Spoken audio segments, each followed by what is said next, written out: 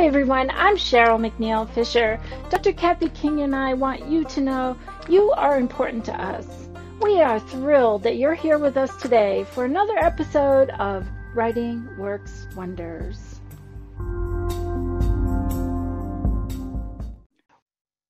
Welcome to Writing Works Wonders. We're so pleased you're with us for episode 102. Today we have a very special guest author on our show, Peter Abrahams, a.k.a. SpencerQuinn, the award-winning best-selling author, known especially for, among our community, Chet and Bernie series, which many of you know and enjoy. We know this will be a fun-filled episode today. I'm Kathy King, and I'm so pleased to introduce you to my fabulous co-host, Cheryl McNeil Fisher. Hey, Kathy. Hi, everybody. Welcome. We're so glad you're all here today. And I will turn this back over to you, Kathy, to do the rest of the introduction. Thank you. Let me tell you all a little bit about Peter Abrahams, a.k.a. SpencerQuinn. On his website, Peter tells us about his excitement for reading as a youngster and the development and interest in his career as a writer. He currently lives in Cape Cod, Massachusetts. He began by writing standalones, meaning novels which are not series, such as Lights Out, The Fan, which was filmed by Tony Scott and included a cast which included Robert De Niro, Oblivion, and End of Story.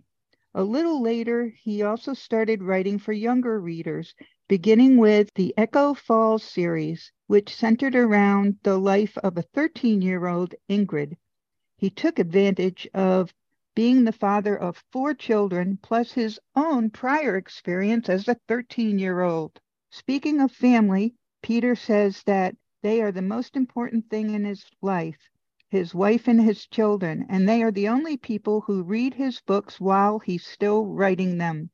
His Chet and Bernie series are among his most popular, and they include a private investigator along with his canine partner. To add to the fun, the dog, Chet, is the narrator in these compelling, often humorous detective adventures. We know we'll have a fun-filled interview and conversation with Peter today. Take it away, Cheryl. Thank you. Hi, Peter. Welcome. We're so glad you're here with us. What is one thing that you would like to tell everyone about Peter or Spencer or both? One thing about me, it's really up to others to kind of fasten on that. The image of writers is that they tend to be introspective. And I don't think I really am. All the inside stuff, I actually find out when I'm doing the writing. That's when it comes out of me. But I would say this, ever since I was very little, I think I've had a sense of fun, something childlike, I hope not childish, about me still remains. So if it came down to one thing, I think a sense of fun. Where did the name SpencerQuinn come from? In the introduction, you were talking about my standalones, and there were 17 in all. That's how sort of my career began. And it was around the time of Lights Out, which was an Edgar nominee that year. And that was the one where I really learned what it was I wanted to do in the crime fiction field. And that was, I wanted to do a book with a compelling plot, because if you don't have that in crime fiction, you've got nothing.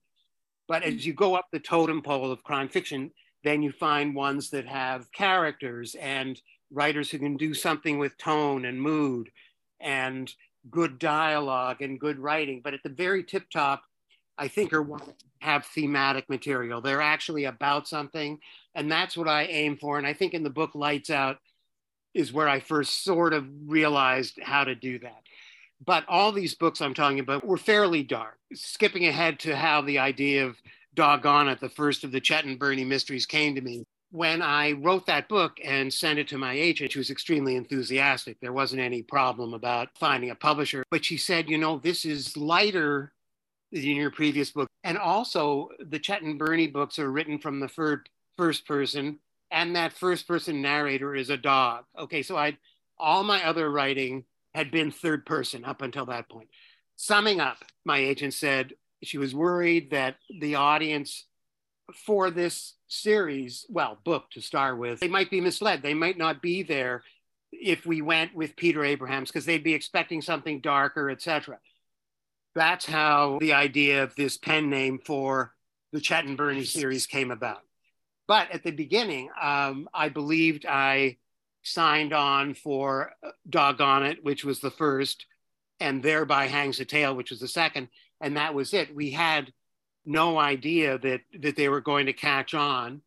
And in fact, the 14th Chet and Bernie Up on the Rooftop is coming out in October. So SpencerQuinn, which was the pen name, it kind of captured me and my career and really took it over. And now marketing is the club they hit you over the head with if you have ideas of your own. Marketing thinks that my book should be put out under the SpencerQuinn name. And so even though this summer Mrs. Plansky's Revenge, which is not a Chet and Bernie novel, is coming out this summer, and it's much more Peter Abrahams-y, it's still going under the name SpencerQuinn. I bet you wish you hadn't asked that question.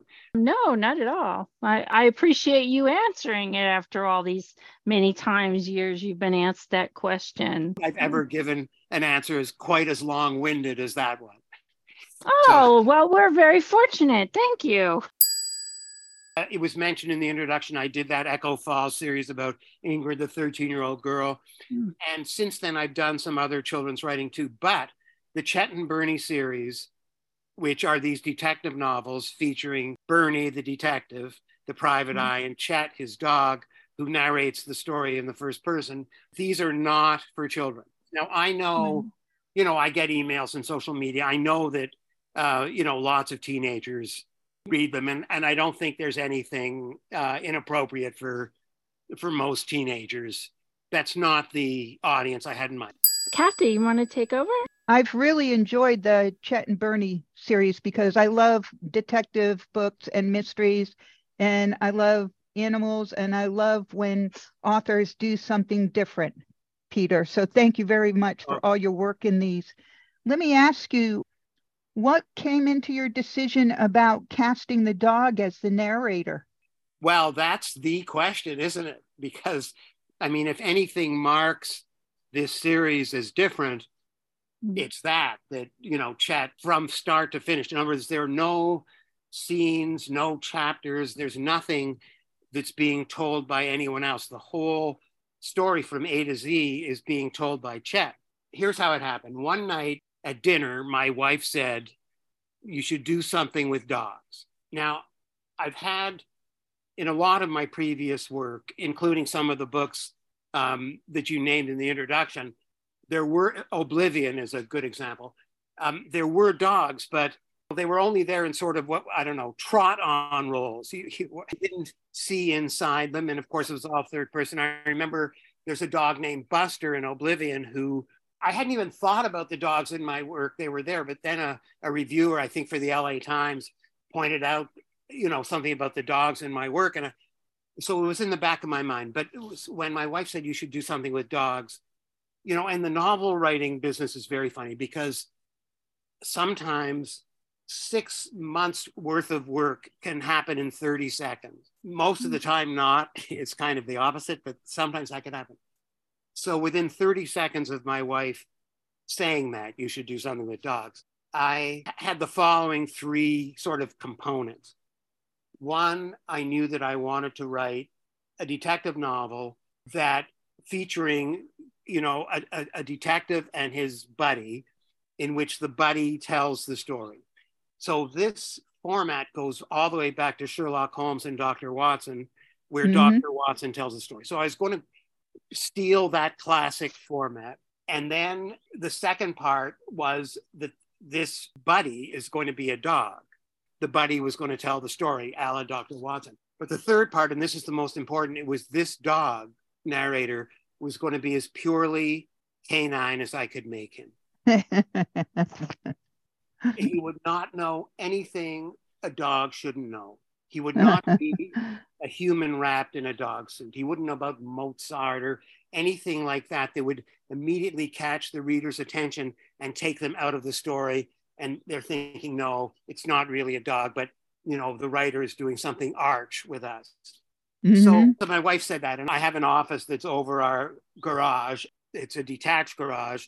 So I have like this 15-second commute to work, which is important for psychological reasons. So after dinner, I went over and I wrote what became the first page of Doggone It, just to see what it looked like if this worked or if it was just silly. And I wrote it. It took 15 minutes, and I came back into the house, and my wife read it, and we voted 2-0 that it worked.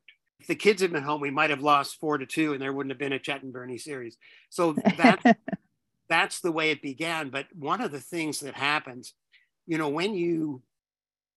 for the way I write anyway, where I don't do much in the way of outlining, and I sort of discover a lot about the story, in situ while I'm doing it, all sorts of things happened because of this narrator. Here's one little thing, for example. Oh, I don't know, sometime after a book or two in the series had come out, one day at the publishers, there was a meeting apparently, and someone said, have you noticed that all like the descriptions, the visual descriptions in this book aren't from sort of human head height. They're from down lower, where dog height would be. Did he, meaning the writer, do this deliberately? So my editor called me and just said exactly what I just said. Did I do it deliberately? And the answer is, it was the first I'd heard of. I didn't do it deliberately. This is where writing is hard work. I mean, we can all go back to high school and remember having to write themes and essays, and it was hard work. Well, for those of you who stopped doing any writing at that point, I'm here to assure you that it's still hard work decades later. But there are a lot of wonderful, joyful things about it. And one is your tool is your imagination. And so, when you're writing, you're bringing the imagination to play. So my imagination on its own just did these visual descriptions down from where Chet's head height would be. And I didn't realize it until I was told. And I hope I'm expressing this so you can understand it, but that kind of thing, this goes right back to fun in life. You asked me to define in one sentence me, but you get fun in life when something like that happens. Sounds like your method of writing Chet and Bernie is part of your method is immersing yourself in the point of view of Chet. That's exactly correct. And so you totally immerse yourself and write from that perspective and kind of block out the human perspective and really try to take on the viewpoint of Chet. That's exactly right. If I can make one little amendment, and that would be, I don't do any blocking out. This voice of Chet from the get-go just came to me. And if I sit down to write, on the keyboard, the voice is there almost immediately. And I just love writing in the voice, and it kind of takes over. Now, I'm not saying that this is like some automatic writing or anything like that, because it's not. One of the things in mystery writing, I think I mentioned earlier that plotting is very important. And the plotting of a mystery novel resembles or is a parallel to the solving of a real criminal case. You gather up a bunch of clues and you put them in a logical order and make a deduction. Well, Chet can't do that. And even if he could, in the middle of assembling these clues, he might sniff a Cheeto under the couch and he misses it. Right. So I discovered that he was an unreliable narrator. I didn't intend him to be. He is an unreliable narrator. And for me, that meant the whole traditional structure of the blown up. That made it hard work in some ways because you have to, tell an intelligible story. But in other ways, I think it made it unusual and fun. Similarly, and this may be given, or I maybe shouldn't be saying, but anyone who knows and has and loves dogs, the sense of sight is not paramount. It's, their sense of smell is so incredible, and also their sense of hearing. So a lot of what goes on in the Chet and Bernie mysteries is actually, because it's coming through the mind of Chet, and sort of the entry points for him are a lot smells and sounds, that all that is on the page. And of course, some of that makes him a wonderful detective, because he can sniff things and smell things that sometimes put him way ahead of Bernie, the detective. Now, because he has problems with logic, at other times he's behind. So he's back and forth wherever, over where the truth lies. And I think that, that I hope anyway, makes it interesting too. You answered part of my question that I was going to ask, is how do you think that you make the story especially interesting? And I think it is that interplay between Chet's limitations, his strengths and limitations, and Bernie's strengths and limitations. There's an interplay there that's bouncing back and forth. I really love the way that, if I could say, Chet kind of looks down his nose at humans' lack of smell ability. And he really feels sad for humans that we're so deficient in that area. He's pretty hysterical little character, Yes, he does. It kind of astonishes him. He doesn't really disparage us for that. Mm-hmm. He doesn't have a mean bone in his body, I don't think.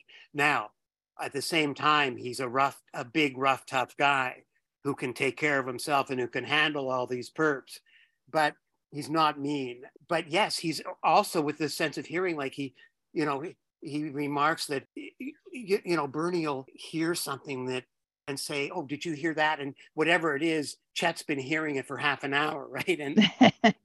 And Chet thinks to himself, he looks closely at Bernie's ears, and they don't seem small. Why can't they work? Yeah, it's another way of looking at the world, right? And that's, I think, some of what we like to get in fiction. And with Chet, in certain ways, you kind of get it in spades. Absolutely. Thank you so much. Over to you, Cheryl. Where can people get your book? Both at independent stores and online, Amazon, Barnes and Noble, iTunes. Probably some of your listeners are aware of. These are all on audio. And Jim Frangione, who does the voice of Chet, he's fabulous. Chet has a blog, chetthedog.com. He's also on Facebook at chetthedog.com, and Twitter. Lots of people who go there and ask wonderful questions, and and have lots of good input. If you're looking for SpencerQuinn or Peter Abrahams, it'll all go to the same place, and then it'll also show the places where the Chet the dog is. Chanel, do we have some hands? We do. We have Nisi, followed by Carol. Listen, I don't care how many names you write under. I love your writing. Thank you. Oh, thank you so much. Yes, and I'm going to read all of your, now that I know that I can have another whole series to read. But I love how the dog likes the humans that are good for his master. It's a very emotional dog. I love it. Oh, thank you so much. That's very nice. I remember I was at the Tucson Book Festival, and someone in the audience said, "What do you do about writer's block?" And I said, I actually never had it. I knocked on wood at that point. And I said, the reason is, whenever I think I'm not sure where to go, I remember the beating heart of the story. I think back to that. What is the beating heart of the story? What's the engine making this go? Whenever I do that, it suggests a narrative to go on after that. And the beating heart of the Chet and Bernie mysteries is the love between Chet and Bernie. Next is Carol. Thank you, Peter. What a delight. I have two things. That was so brilliant that you were going to do it from the height of the dog. And then it came as a surprise to you when someone mentioned that. I thought that was so interesting that happened. And I'll let that question sit. But I also always want to know, what's your writing process? How do you write? I know how I get things done, and sometimes it's a little bit here and there and everywhere. I think Here, There, and Everywhere defines what this is all about. When I began my career, in my very first book, which goes all the way back to 1980, that's how long I've been doing this.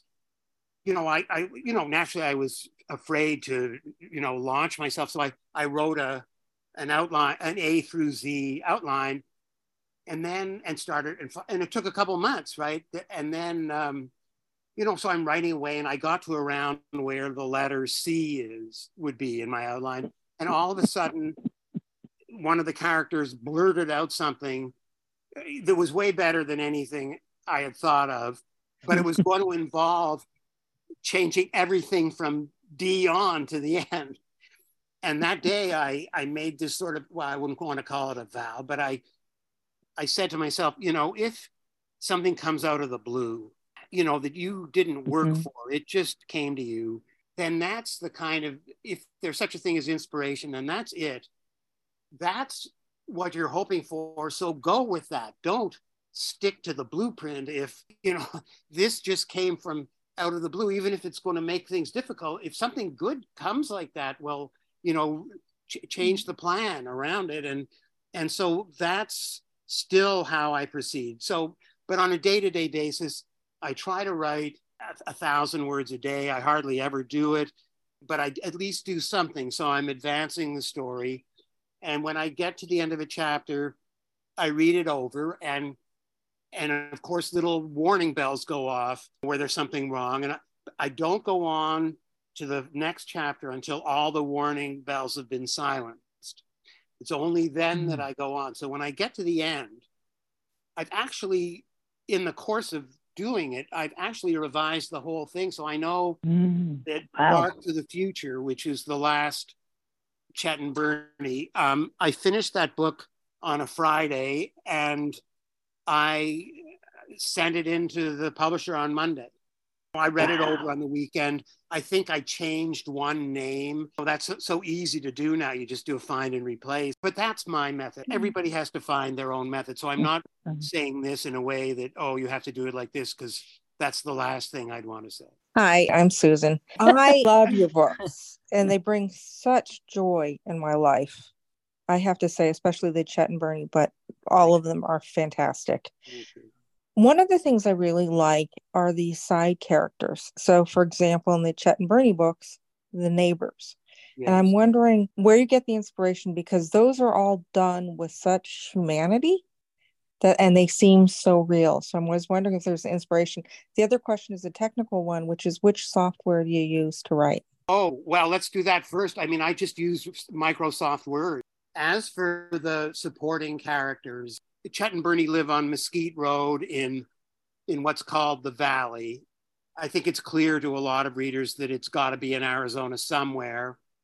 It's a big metropolitan area, but surrounded by vast desert. And that's what I wanted, because I wanted Chet to have both like gritty urban experience, but also actual wilderness with wild creatures, because he's got that in him. So it's kind of based on Phoenix, but the vibe is much more Tucson, and it's called the Valley. So they live on Mesquite Road, and next door on one side is this elderly couple in not very good health as the series goes along, named the Parsons, and they have a little dog named Iggy, and who doesn't get out much, if at all, anymore. But Chet and Iggy are best pals. As for the humanity, I like the Parsons. I like that old couple. Next up is Kim. I love reading books about animals, especially when the animal in the story gets to say what they're thinking, put their 2 cents in. And I love that. I wish, more animals could be heroes. I just wanted to say thank you for writing books about animals. I'm not big into murder mysteries and stuff, but Chet and Bernie have got my attention. Thank you. So thank you. Thank you. Thanks, Kim. The Chet and Bernies are available in large print as well. I don't know if that's a useful thing to know. Yes, it is. Thank you. Peter, this is one of your big fans here. There she is, Marlene. Oh, very nice. I think I see you here. Hi, Marlene. Hi, Peter. Oh my goodness. I am so amazed to be talking to you. When you wrote that song at the end of For Heart of Darkness, I cried. I mean, it was so phenomenal. I'd like you to speak about that a little bit, but I'd like to ask you, how many books are there in the Echo Falls series? The Echo Falls series, a middle grade series, I would say, but a lot of adults have actually read them. There are 3. It's really a trilogy. Oh, okay. But your characterization is phenomenal. You haven't mentioned Bertie and Bowser and Queenie and Arthur, which are very good as well. I also have The Bright Side, and I've got all of books, but they are just not Chet and Bertie. I mean, Chet is, I love your characterization, how you start with, you'll start to say something and then you'll drop it. And then Bernie gets into this really trouble situation. And then we're off with Chet floating down the bayou or something. It's just phenomenal. Thank you so much. And then I did I think once I actually posted something on your blog. My husband, when he was alive, was a Mastiff breeder, a large breed working dog, and we had a picture with 2 of them in the back of the truck, and I put that. I just love your Chet and Bernie. Thank you so much. Well, thank you. Marlene, what you're talking about there is Chet's being an unreliable narrator, at the same time being very true to himself. So I love writing the character. As for Heart of Bark, well, first of all, I should say that this whole series can actually be read in any order.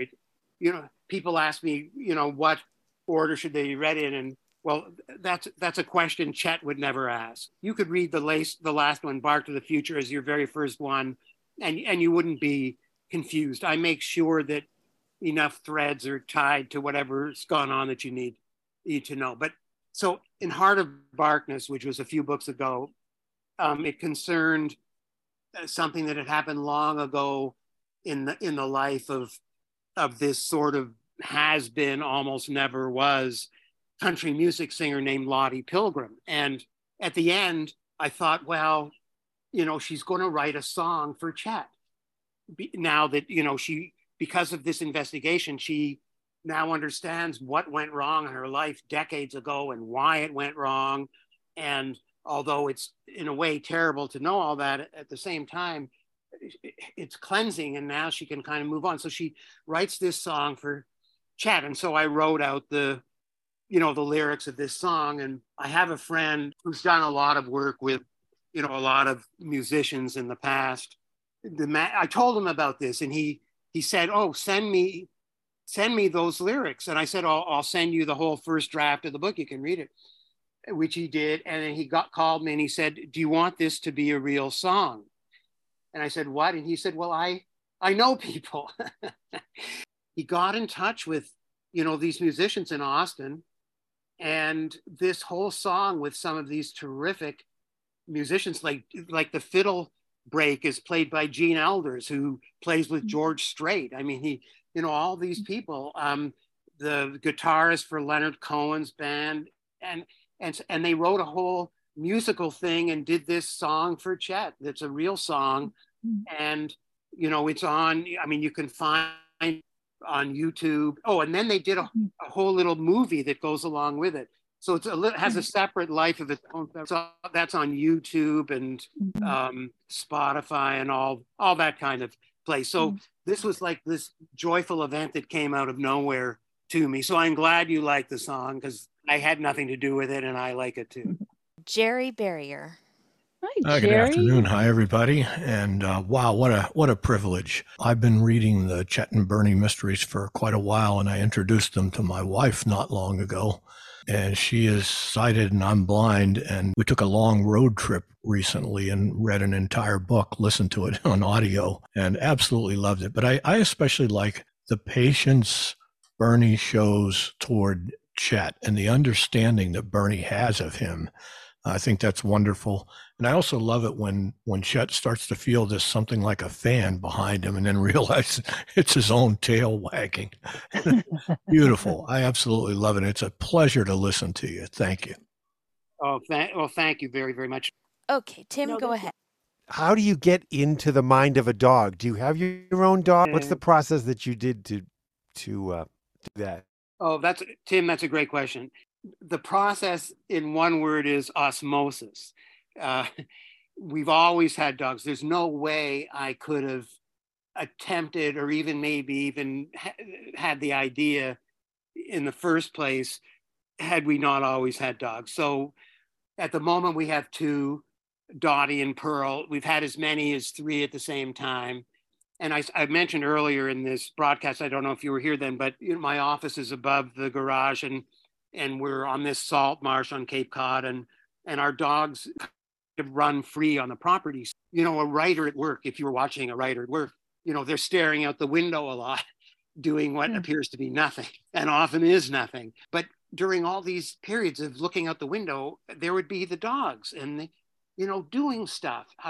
Like maybe a coyote would come out of the marsh and they'd get enraged and chase the coyote away, or they'd try to catch a squirrel and not be able to, and then they'd do the same thing 1,000 times and still not be able to. So I would observe all this dog behavior, but I wasn't taking notes or doing organized research. But I think then when it came time to write Chet and Bernie, there was all this sort of well of, I don't want to use a highfalutin word like knowledge, but of input that I had that was, waiting there for me. And I was able to use that. So that's a great question. And so I did very little organized research. I did some, but not too much. Is there anything else that you weren't asked that you would like to share? We would love to have you give any other insight that you might want to give us. Well, I'm no great one for insights. Well, first of all, I just want to say that I really, readers mean, and that I include in that, of course, listeners, anyone absorbing my work in any way, mean a tremendous amount to me. I'm not doing this to please myself. It's for sure to entertain readers, but my way, for me, at least me as a reader, when I'm being entertained, I a meal that's just dessert. I want the steak too, and a couple drinks. I want a full experience, and that's what I'm, and that's what I'm trying to do. And then I should mention once more the next book, which is not a Chet and Bernie. It comes out in July. It's Mrs. Plansky's Revenge, and perhaps your listeners would like it too. But the next Chet and Bernie book, Up on the Rooftop, comes out in October. That's all written. They did a fabulous cover. You can go online and see the cover they did. It was just finished the other day, and that's all done. And I'm now working on the next Chet and Bernie for after that. And it's interesting that someone brought up the Parsons next door, because they, in the book I'm writing now, they're very important. Carla Hayes. Okay. I had an interesting question. I write a lot of children's stories and poems from the viewpoint of animals. And I actually wrote a story which I'm trying to mold into a book from the point of view of a guide dog. And my question is, some of the challenge that I come up with when I'm writing from these animals, and I sort of anthropomorphize them, is how do you prevent yourself from slipping into a human point of view and not writing or saying something that's inappropriate for the animal's, thinking or frame of reference? I know that sounds like a silly question, but I'm interested to see how you might answer this. Well, there's nothing silly about that question, and that's a real writer's question. I can only speak from my own experience, but I'm doing this in the first person. I don't know if you're attempting that same method, but this voice just takes over with me. In the framework of what I'm doing, I don't think about it consciously, but I can't be doing things that Chet wouldn't do. But at the same time, you have to tell an intelligible story. So one of the things that happens is there's thought that's going on in Chet's mind, but there's also description of things that he sees, hears, and smells. And so the reader can be informed just like any other story that way. Plus, there's dialogue when the humans speak to each other, and that is heard by Chet. And even if he doesn't understand it, it's, that makes it to the page. So that's a way where I'm not really slipping out of, it's maybe, you might even call it a bit sneaky. I'm not slipping out of the framework, but sort of within the framework, I'm establishing things that the reader will accept that are believable, and it's still Chet, but the story will keep advancing and will make sense. I hope that comes close to answering at least a bit of your question. Do you ever laugh out loud when you're writing? Well, I shouldn't admit that. Why, I do. I think it's a great thing. You have fun. Yes, sometimes that happens. It's shameful, but sometimes it happens. Thank you so much for being here with us. This has been wonderful. Thank you for your time and for your graciousness. I know I speak for everyone by saying thank you so much. Kathy? Thank you so much, Peter, for joining us today. The pleasure was mine. I just want to, and thanks to everybody who had questions. They were great. And it was, thank you very much for having me. I appreciate it. Thank you. It's great to have you here with us. So the prompt. You want to share the prompt? Yeah. I do. So you get 75 words or less. And believe it or not, there is an actual word called MacGyver, because everybody calls me MacGyver. So there's a MacGyver. Your words are MacGyver, jerry-rigged, and sparrow. Have fun with that. I know I'm going to. Carry on, Kathy. Okay. Next few weeks, we'll be back on our schedule of the first and third Fridays of the month. We got interrupted with the holidays. So next week is the third Friday. We'll be back on with a live Zoom call for Web Design for Authors, a book launch for the newest book that Cheryl and I are publishing. We hope you'll join us. And then the first week of May, on Friday, we're going to have Christine Anston will be our guest author. And she's been on our show a couple of times, and she has a very different writing venue of sci-fi. So we're looking forward to that. Be sure to visit writingworkswonders.com for these show notes and plenty of resources. Above all else, we want you to enjoy the wonder of writing, to be encouraged and inspired. We look forward to being with you next time.